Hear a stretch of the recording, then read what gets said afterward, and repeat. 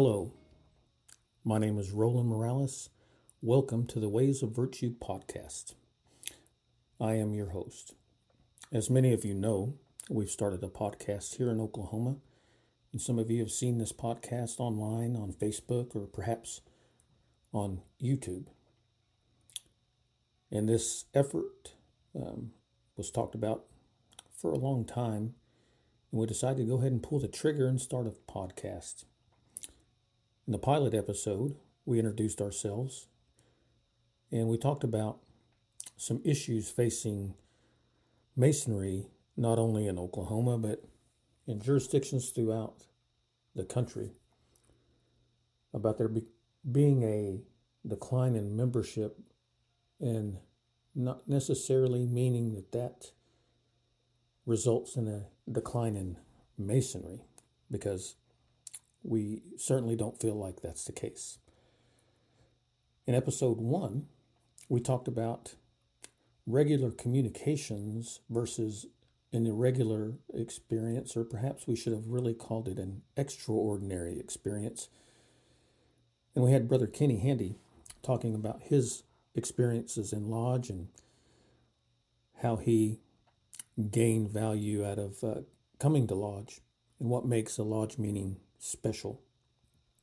And that spurred a lot of interest in how we can make regular communications more meaningful to our brothers,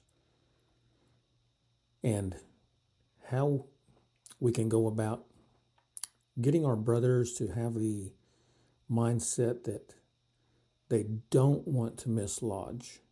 And again, not to disparage any Lodge, but I don't think that brothers go to a Lodge meeting simply to hear minutes being read or bills being paid.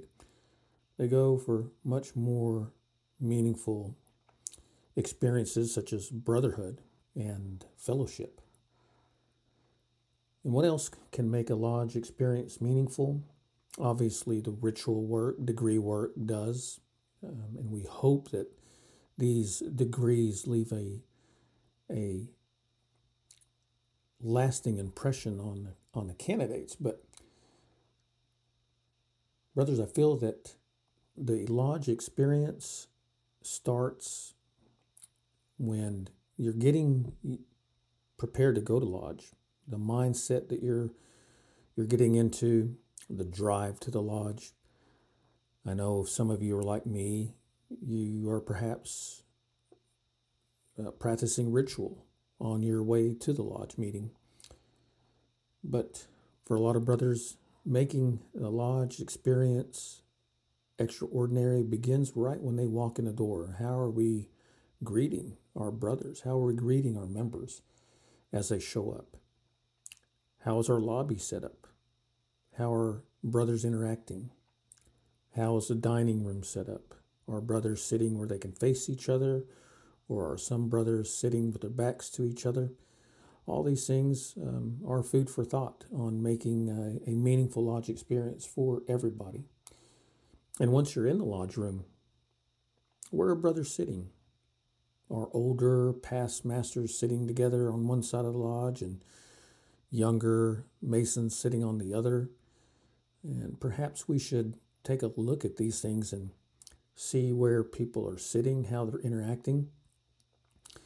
I heard an interesting comment not too long ago at an installation that Masonry today is very generational, and we have ideas of different generations, and we should take advantage of that, not see it as a challenge, but to see it as an opportunity to grow, not only ourselves as Masons, but Masonry in general.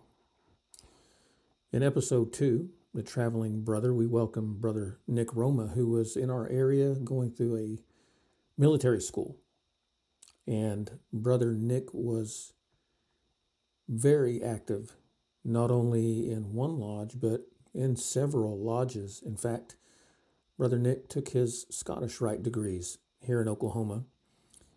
And I think that gives a wonderful opportunity to see him back during spring and fall reunions at the Scottish Rite Temple in Guthrie. But what value did we bring to Nick as a visiting brother? he talked about that a little bit, and it gave him a Masonic home away from home, being able to visit lodges. But another thing we need to think about is what value did Nick bring to us? He brought a wonderful energy, and visitors can bring a wonderful energy to any lodge. But let's not get lost on just focusing on a visiting brother. These things should be extended to longtime brothers, brothers who haven't been in lodge for a while.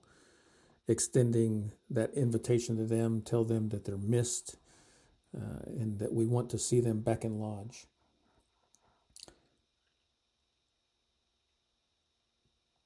Another thing to think about as we start this new year is I go back to the comment of being a loss in membership.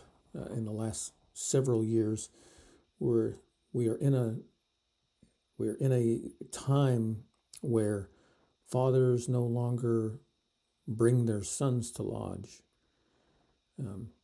We see very few generational Masons, and it's wonderful when we see a father and son sitting as brothers in lodge. But how can we make the public view of us positive? What are we doing in the community? Something that one of the brothers, Brother Chuck Eichert, has done. He has taken the lead here in our local community as adopting a streets, and 3 of our lodges here have adopted streets in the community.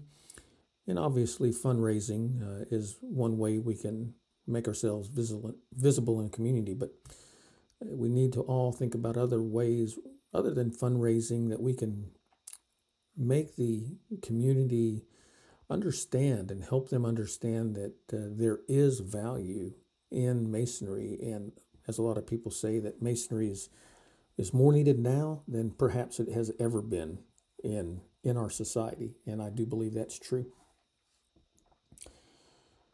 One of the things that I like to talk about is considering any venture